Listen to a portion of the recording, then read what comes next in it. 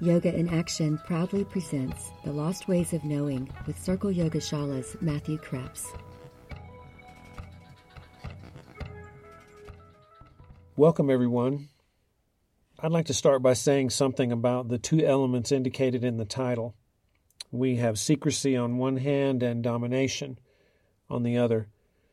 The secrecy part refers to Hatha, alchemy, and Tantra, and the fact that they're fringe disciplines with kind of an inherent air of secrecy in their practices. A lot of this comes from the fact that they're willing to engage with people in very intimate ways who are not necessarily from the caste that the practitioners are in. So recruiting across caste boundaries, for instance, to gain participants in your order or your sect is something that they do. That also would involve alimentary violations, eating across caste, and ultimately also sexual violations. And so there's a part about the secrecy here that's they're going to have to keep things secret if they're going to practice what they want to practice. But there's another part that I would also caution everyone to remember. Think of how artists are very secretive about the works that they work on, how they have difficulty talking about what they're doing sometimes, how they're very protective of no one seeing it until it's just where they want it or where they're willing to surrender it to the public because they can't go further with it. That kind of secrecy that's tied to creativity, that's definitely inside each of these disciplines. I'd also like to point out the secrecy that happens, say, for instance, between children at play. Children have secret sayings and secret handshakes and secret places where they meet. And so there's a piece to that secrecy element that's directly tied to play. So in addition to caste violation and the secrecy that would necessitate, we have the secrecy associated with artists and creation, and that associated with children and even lovers at play. The domination piece refers to the British occupation and the influences that came from the West into India with that, and how, because we're going to be talking as we go forward about how those influences really mix together to give us the modern practice of yoga in a certain sense. So we'll continuously be referring to aspects of the British occupation once we get through the detailed sections on Hatha and alchemy and Tantra. A pattern emerges as we go through this material.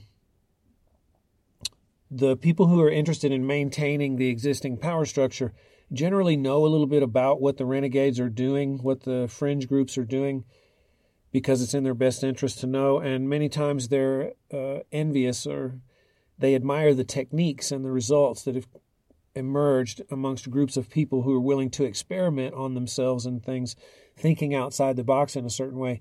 But they don't want to suggest that those people could cross caste boundaries, for instance. So the existing power structure tends to appropriate the techniques from the fringe groups without appropriating their worldview, for instance. So there's something lost in translation, as there always is.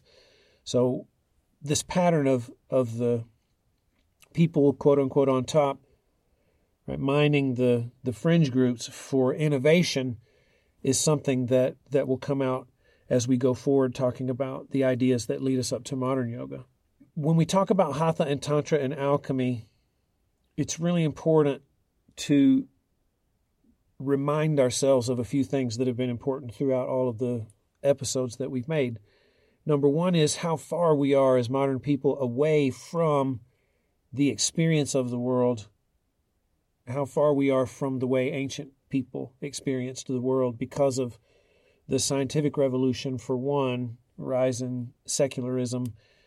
Number two, though we tend to not see nature and ourselves and the mind and so on in the same way.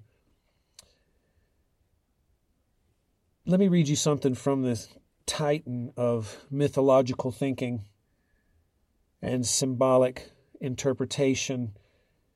This is from The Forge and the Crucible, which is Mircea Eliade's short book on alchemy. And it's commenting on the difference between a modern person and an ancient person, specifically in relationship to the ability to experience reality as sacred. Here's what he says. Modern man is incapable of experiencing the sacred in his dealings with matter. At most, he can achieve an aesthetic experience. He is capable of knowing matter only as a, quote, natural phenomenon. But we only have to imagine communion, no longer limited to the Eucharistic elements of bread and wine, but extending to every kind of substance, in order to measure the distance, separating a primitive religious experience from the modern experience of, quote, natural phenomenon.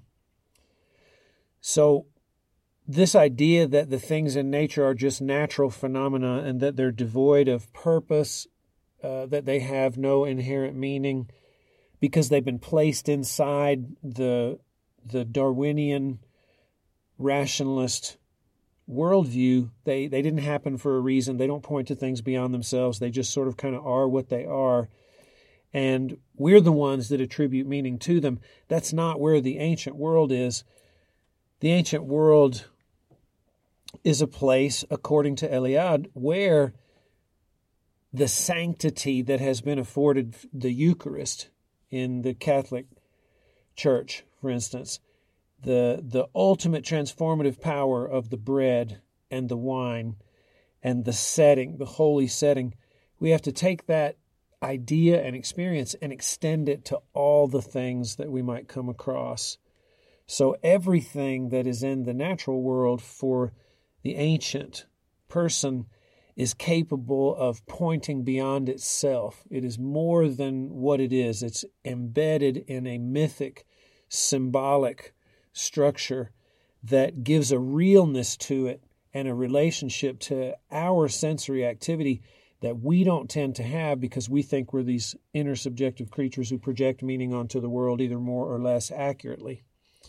So when we come to Hatha, Tantra, and alchemy, it's important to remember that because all of these disciplines see this kind of sanctity, this kind of ultimate sacredness in the natural things in the world.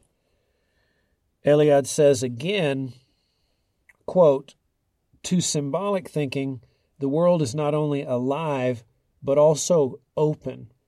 An object is never simply itself, as is the case with modern consciousness. It is also a sign of or a repository for something else. So each thing points beyond itself.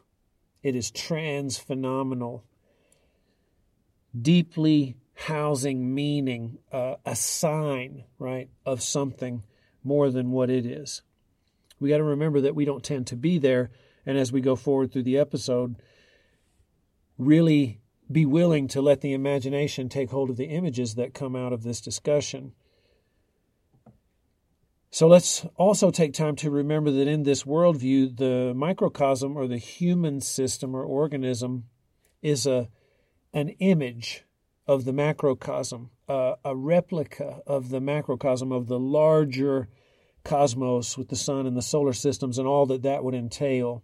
That means the micro and the macro are intimately related in a way that can be trusted. For the ancient world, the micro and the macro are fractals, or David Gordon White would call them homologues of one another. We can recall the saying, as above, so below, or as below, so above, to give us a sense of what it feels like to be in that kind of world. What that means is, for Hatha and alchemy and Tantra, is that the universe is creative because it shows the shocking diversity of things that have meaning and point beyond themselves. But we also engage in creativity too. This is largely going to be spoken of in terms of the creativity that emerges from a certain union of the male and the female. This idea that humans are inherently creative and that the cosmos is too really comes to the fore when we look at how Tantra, Hatha, and alchemy speak about reproductive tissue or sexual fluid, because the fact that the micro and the macro are images of one another or homologues of one another means that the macro has sexual fluid also. There's divine sexual fluid, just as there is human and small-time sexual fluid. In alchemy, that sexual reproductive tissue is seen as the metal in the earth. And so tin and copper and gold and lead and so on and so forth, all of that is considered to be a sexual fluid, a divine sexual fluid, and there are myths that show how that stuff got into the earth. And so these disciplines are deeply interested in the relationship between human sexuality and divine sexuality represented in these fluids and these metals, because it's all about creativity. We can see also that nature, great nature, or the cosmos aims at something like perfection because there's gold. So gold is representative of a deep awakened consciousness, also power, freedom to transmute things in each of these disciplines. So it would be like the ultimate product of the digestion of the macrocosm. What's interesting is that by now in the production or the evolution of human ideas is that the Tantrikas and the Hatha Yogis and the alchemists all think that because gold is like a natural production of the earth's ripening process, or the cosmos becoming ripe, producing what it's supposed to be, gold would be like fruit in that sense. They think that they can intervene in that process and the slowness of that process and speed it up by, you guessed it, bringing a fire into the equation so that things can be transmuted. And they ultimately begin to behave as if, in intervening in this natural, slower process that produces gold, they also intervene in their own process and they begin to work on themselves. It's also safe to say that each of these disciplines is an heir to the internalization of the traditional Vedic sacrifice that we have spoken of in almost every episode in some sense or other as we've come up to this point. So we're still going to see fluid, fire, and wind in all of the tantric, hatha, and alchemical references that we make.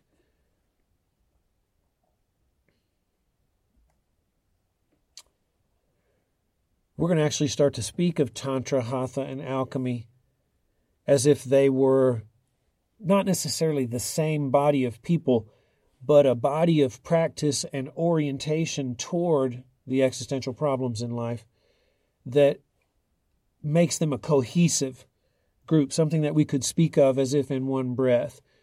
David Gordon White's book, The Alchemical Body, is an amazing tome, as all things from the University of Chicago seem to be, that tries to make this argument that, quote, at least if the Tantrikas, the Hatha Yogis, and the alchemists are not one and the same people, they are deeply and closely related and linked in their practice. Mircea Eliade also provides evidence for this in his book on alchemy when he says, speaking of one of the great Hindu Siddhas or philosophers, Madhava, he says, quote, Madhava shows alchemy, which in Sanskrit is Raseshvara, that's rasa, the mercurial science, to be a branch of Hatha Yoga. Madhava says, the mercurial system must not be looked upon as a simple eulogy of metal, for it is an immediate means, by preserving the body, of attaining the supreme goal, which is deliverance. If we go further into the texts themselves, some of the key texts on Tantra, for instance, the Rasarnava Tantra, famously says, quote, as in metal, so in the body. By means of the work, that's the alchemical work, a stable body is attained. Mercury and breath control are known as the work in two parts, karma yogo, dvidha. That's David Gordon White providing that information from his book, The Alchemical Body. So as in metal, so in the body. Look, we've already seen that the earth shows ripening of sexual fluid, in that the sexual fluid starts off someplace like in lead and then ripens all the way up to gold. we can intervene in that. We do so in Tantra and Hatha and alchemy because Mercury and breath control, or pranayama, are a work in two parts. It's not only about the metal, it's also about the prana. And so here's Hatha Yoga, Tantra, and alchemy mixed very closely in a certain sense. Let's give some details about each of these disciplines. Start with alchemy. And I think I'm starting with alchemy because I believe historically, since this episode is sort of more historically focused, alchemy is older in the sense that it comes from metallurgy and from mining, from digging for those things in the earth.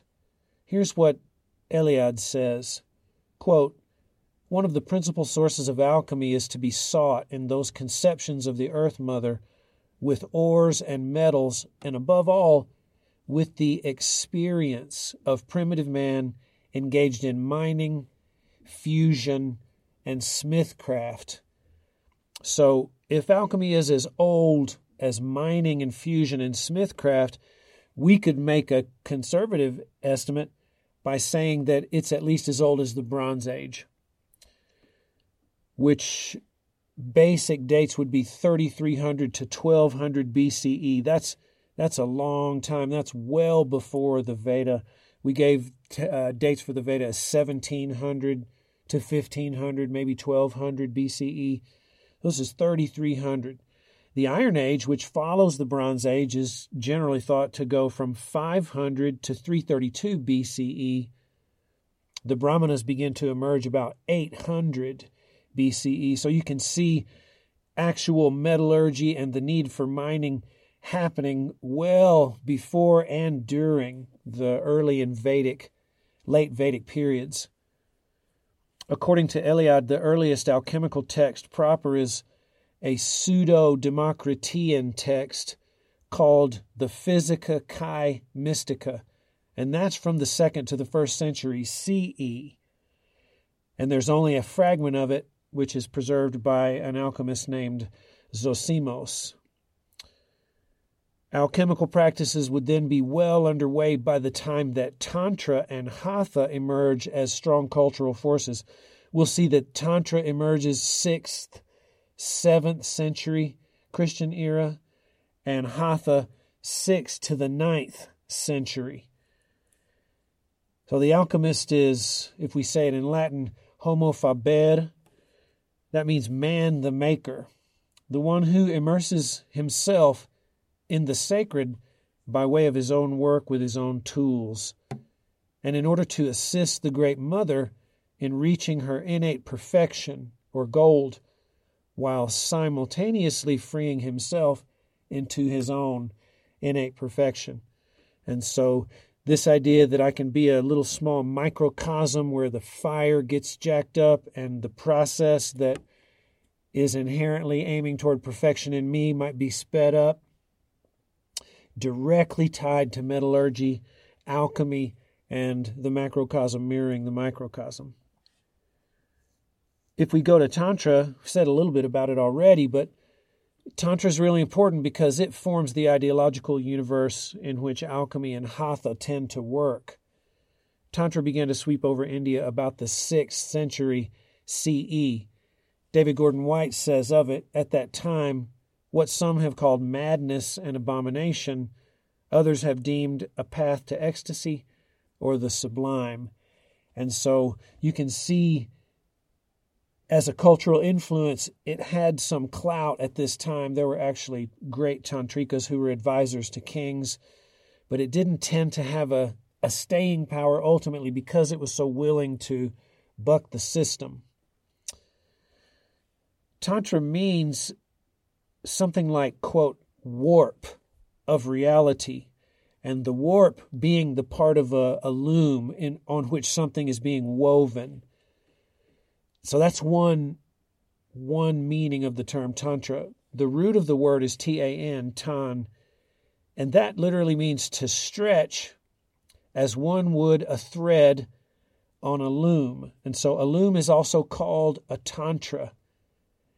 In Vedic parlance, if we go a little bit further back, Tantra comes from is related to the word tanu, which means a body that is to be sacrificed on an altar within a ritual framework. And that ritual framework is also called Tantra. So here, the idea of weaving, of creating, the idea of that being a sacrifice, and the idea that a body is sacrificed and stretched is all inherent in this kind of enigmatic word and discipline. There are many forms of Tantra, we would have to say now. There's Hindu Tantra, there's Buddhist Tantra, there's Jain Tantra or Jaina Tantra. At this time, all of the maritime ports were doing a lot of business. The Silk Road was going. Things were coming back and forth. China is in the mix. Tibet is in the mix.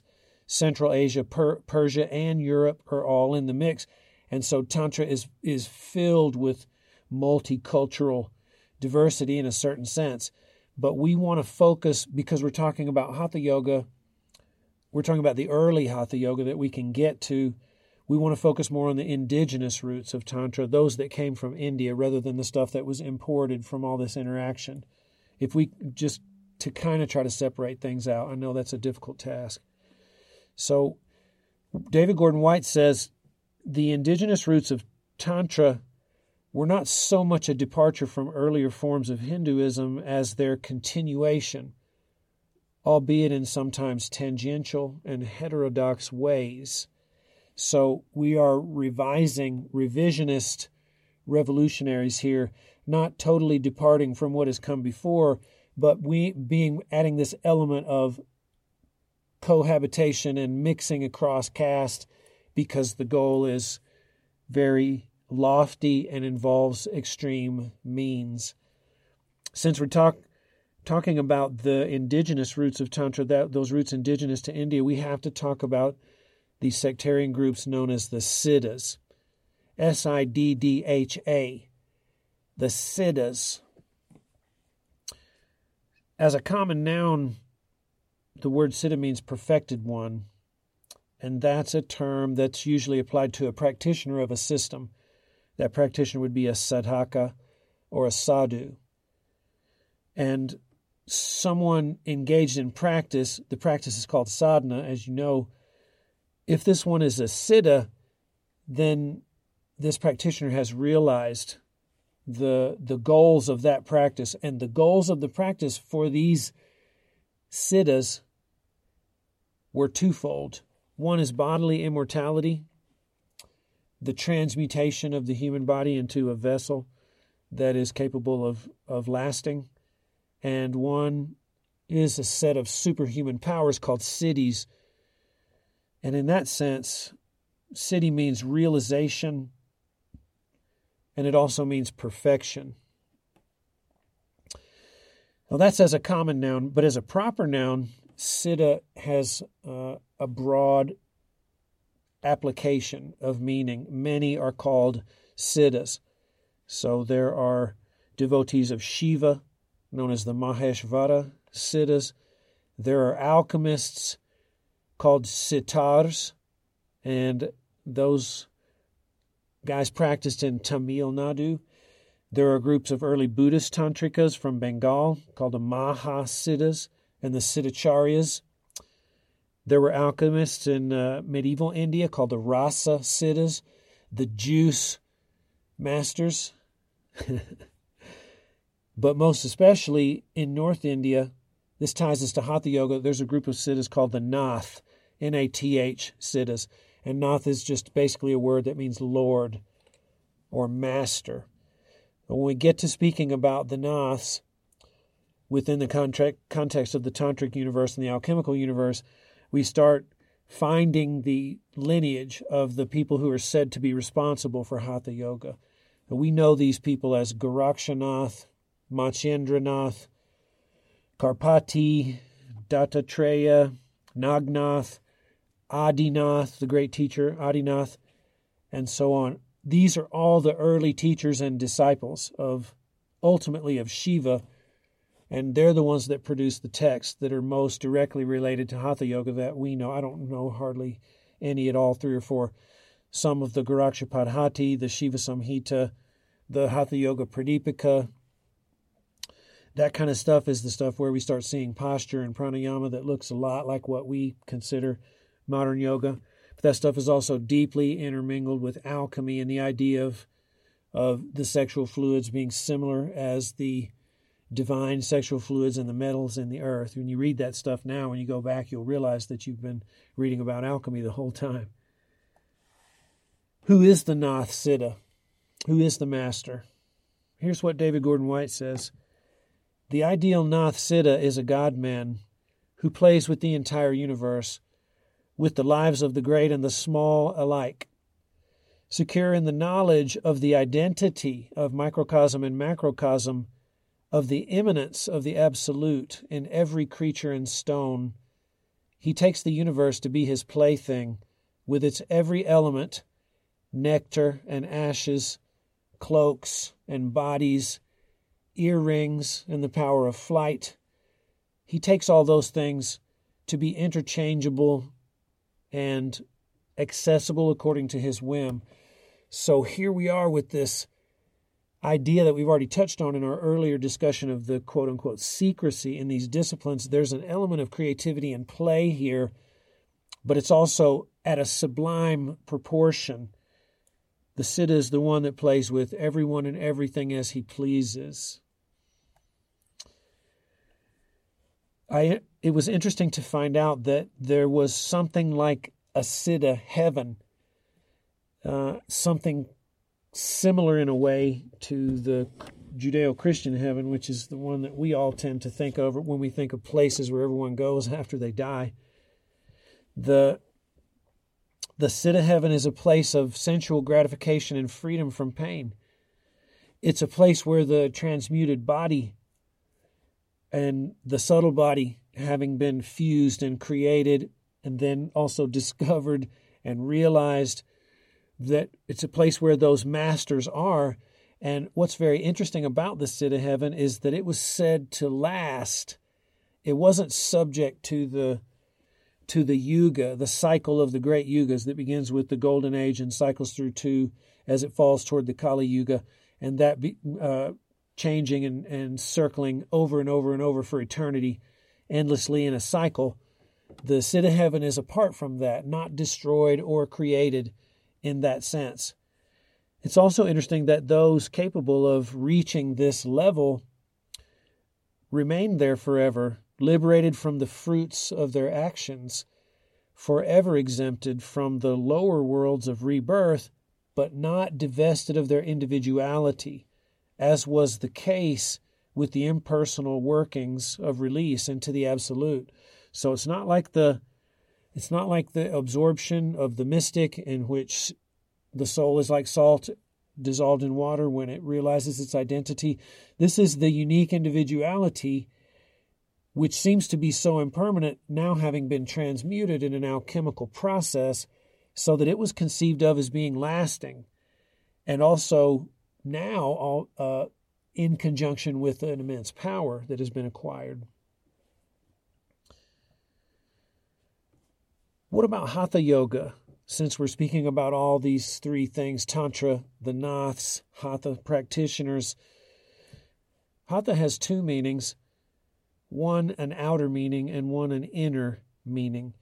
The outer meaning would be that it is, quote, forceful.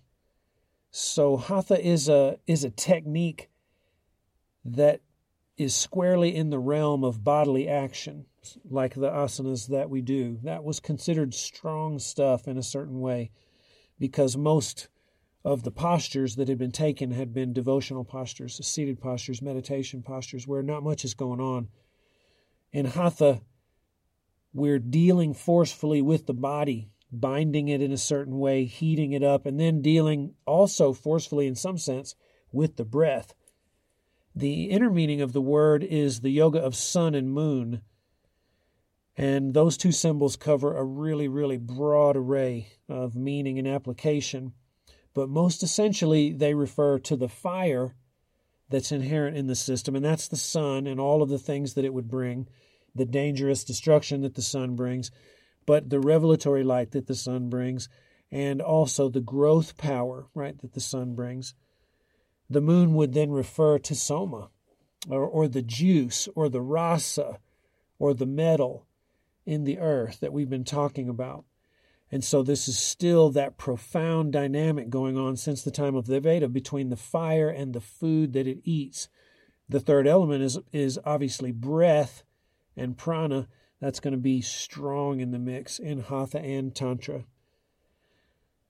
Here's what Mark Singleton says about Hatha. Quote, Hatha is concerned with the transmutation of the human body into a vessel immune from mortal decay.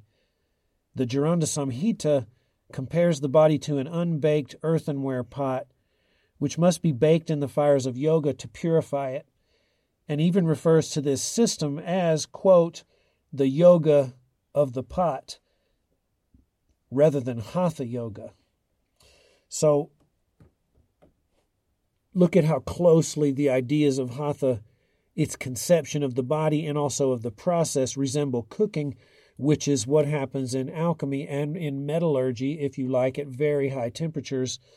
There has to be a stove or a furnace in alchemy to heat metals high enough to deal with them. And likewise, in Hatha, there has to be a vessel, the human body, and a fire where we begin to cook the material that's in it. And so first, the vessel is going to be created because the body's like an unbaked pot, so we have to cook that first. And once that is made, we can move through the process, turn up the heat, and begin cooking as the forceful action begins to unfold. Now, the origins of this Siddha practice, and when I say Siddha practice, I'm talking about tantrico, hathico, alchemico, intermingled practice. Those three things almost as if they're one. So if we talk about the origins of Hatha, we're talking strongly about the origins of Tantra in a certain way. Who's the origin? What's the origin? It's Shiva. It's the god Shiva. He is often called Adi Nath, which means primordial Lord. And so Shiva is the source of the original teachings.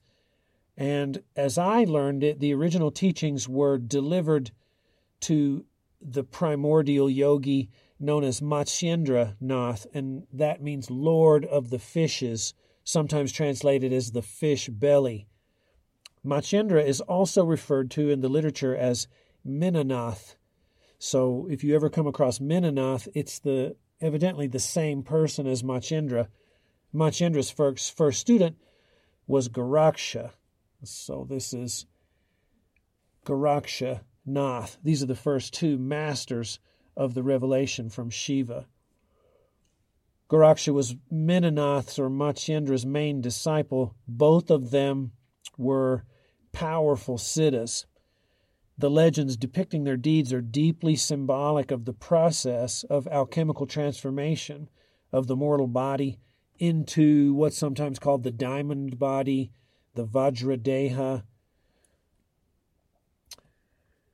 Let's look at a story to leave off the historical investigation so we can finish with our imaginations. This is the story of Gorakshanath's birth. Legend has it that a peasant woman implored Shiva to grant her a son. Touched by her fervent prayers, the god gave her magical ash to eat, which would ensure her pregnancy. In her ignorance, the woman discarded the priceless gift on a dung heap. 12 years later, Matsyendra happened to overhear a conversation between Shiva and his divine spouse Parvati. Wishing to see the child granted to the peasant woman, Matsyendra visited her. She sheepishly confessed what she had done to Shiva's graceful gift. Unperturbed, the Siddha asked her to search the dung heap again, and lo and behold, she found a 12-year-old boy who she named Goraksha, which means cow protector. That's from Georg Feuerstein, that retelling.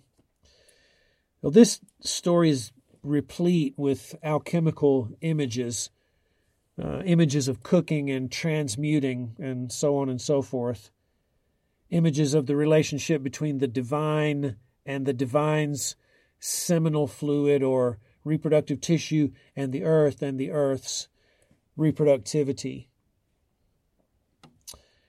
First of all,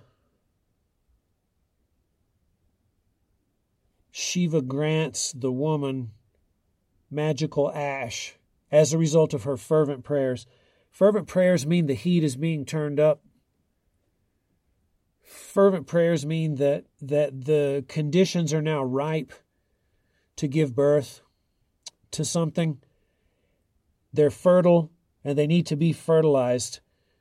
And let's say a few things about this ash.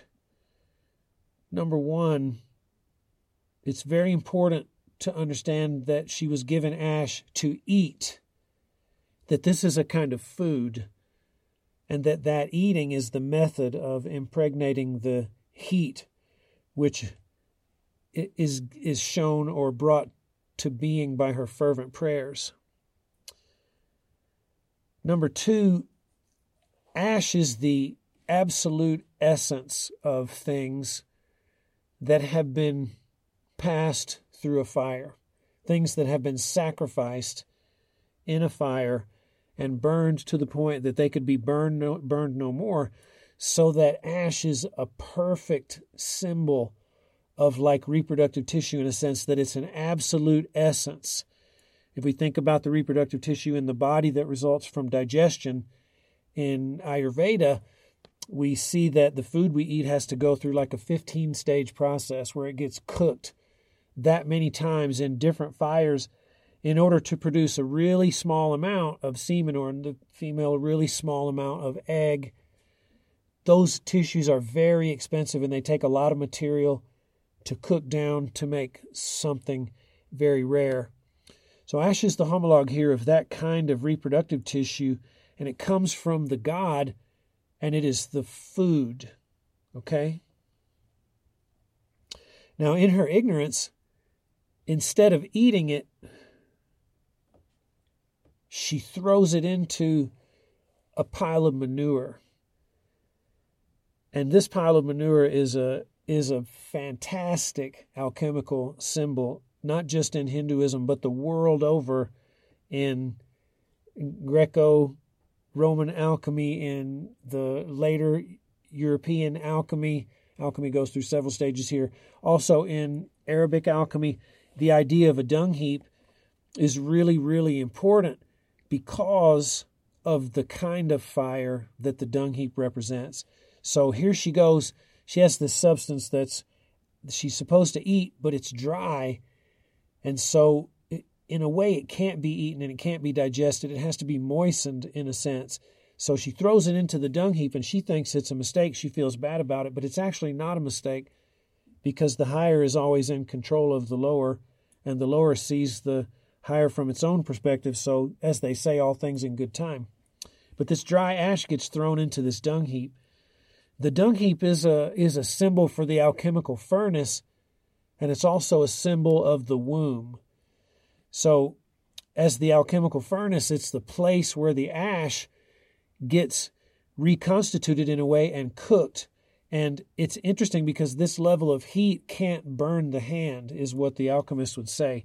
So we have a really low level heat, and the heat is also the heat of, so it's the heat of fermentation. It contains lots of moisture, and it's also deeply fertile. You know, everybody knows that we fertilize our gardens with manure and that we make compost piles that heat up in this way. So we're engaged in that same alchemical process. So it's also like a womb in that sense. A woman's womb is 98.6. It always is deeply controlled. It doesn't go up and down. That fire never becomes too dry and it never becomes too wet.